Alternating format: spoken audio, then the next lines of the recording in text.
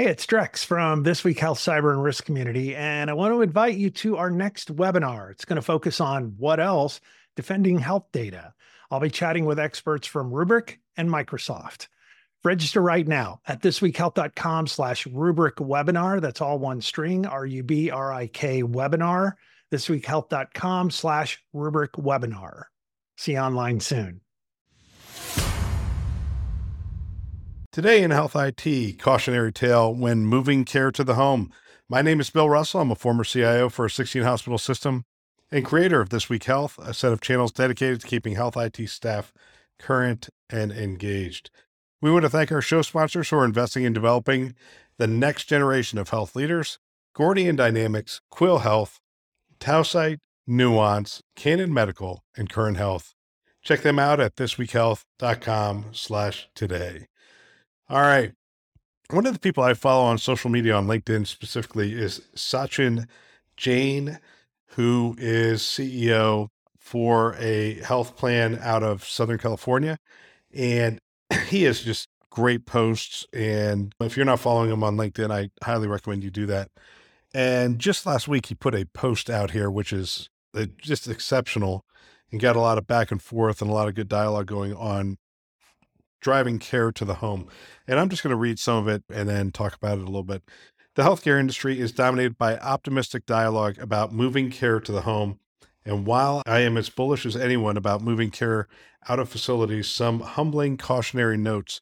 I recently had a frail older friend with end-stage renal disease secondary to a long history of diabetes transition to dialysis. He started with thrice weekly center-based hemodialysis, but eventually the obvious question of the day was asked, could dialysis be performed at home?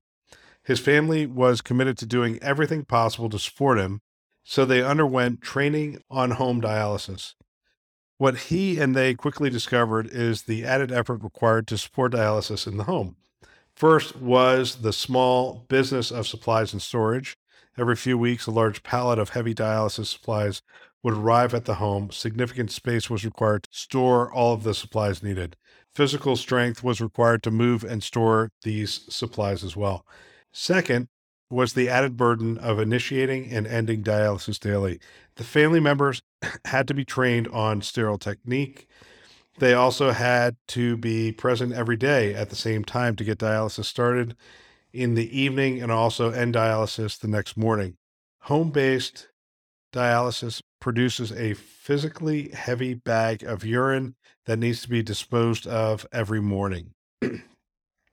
Third was the added challenge of managing his blood sugars.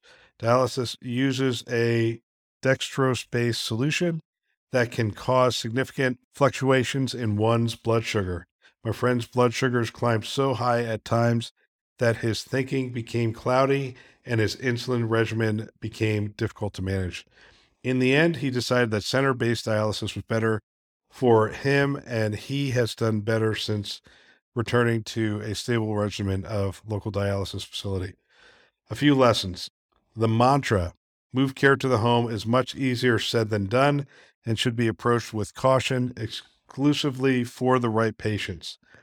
And we talked to John Halapka earlier in the year about their move to the home, and a significant amount of the work is in determining if the patient's home environment will support the home care that is being delivered in that environment. And so health systems, as they sprint in this direction, need to understand that there's a significant upfront review of if the care that's being delivered in those homes, it can be delivered with the same level of safety and quality that you would get somewhere else. All right, so we have that. Other lessons. Moving care to the home requires a safe, spacious, clean home environment, something to which all patients may not have access. Maintaining heavy medical equipment and supplies is an added burden and challenging for many. Number 3, moving care to the home may create distinct medical complexity, i.e., blood sugar levels.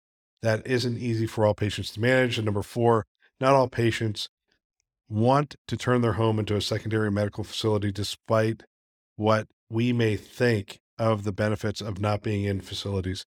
Many people understandably want their homes to remain their homes. That makes a lot of sense. Clearly, that makes a lot of sense. All right. I think you can understand why I follow Sachin Jain. There is so many great insights in this one post, and he posts almost daily on what he's seeing from his purview as CEO of this health plan. So why do I call this article out? I call this article out because I'm also bullish on delivering care into the home. I believe that we should have more sensors in the home.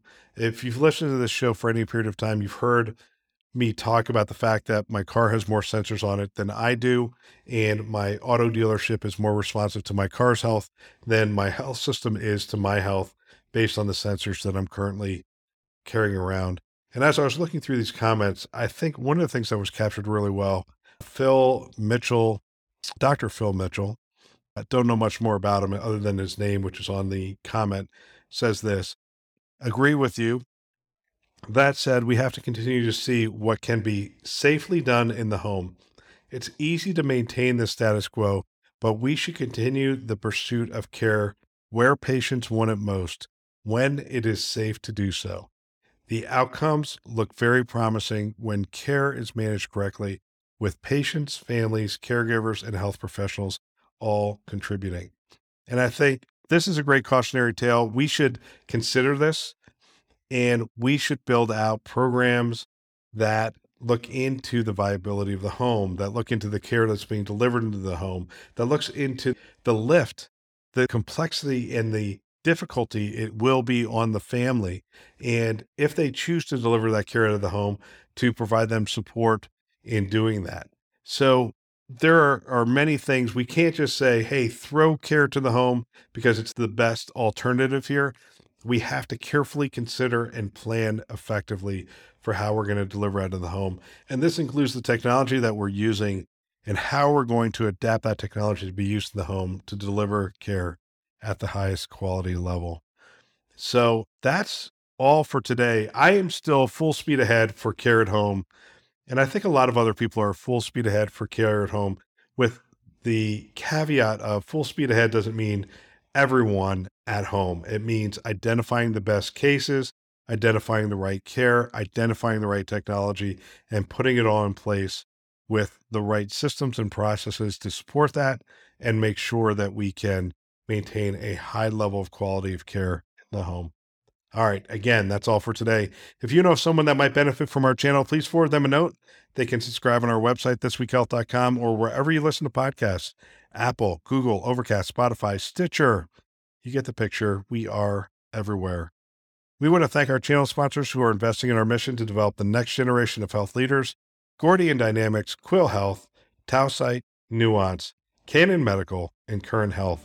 Check them out at thisweekhealth.com/today. Thanks for listening. That's all for now.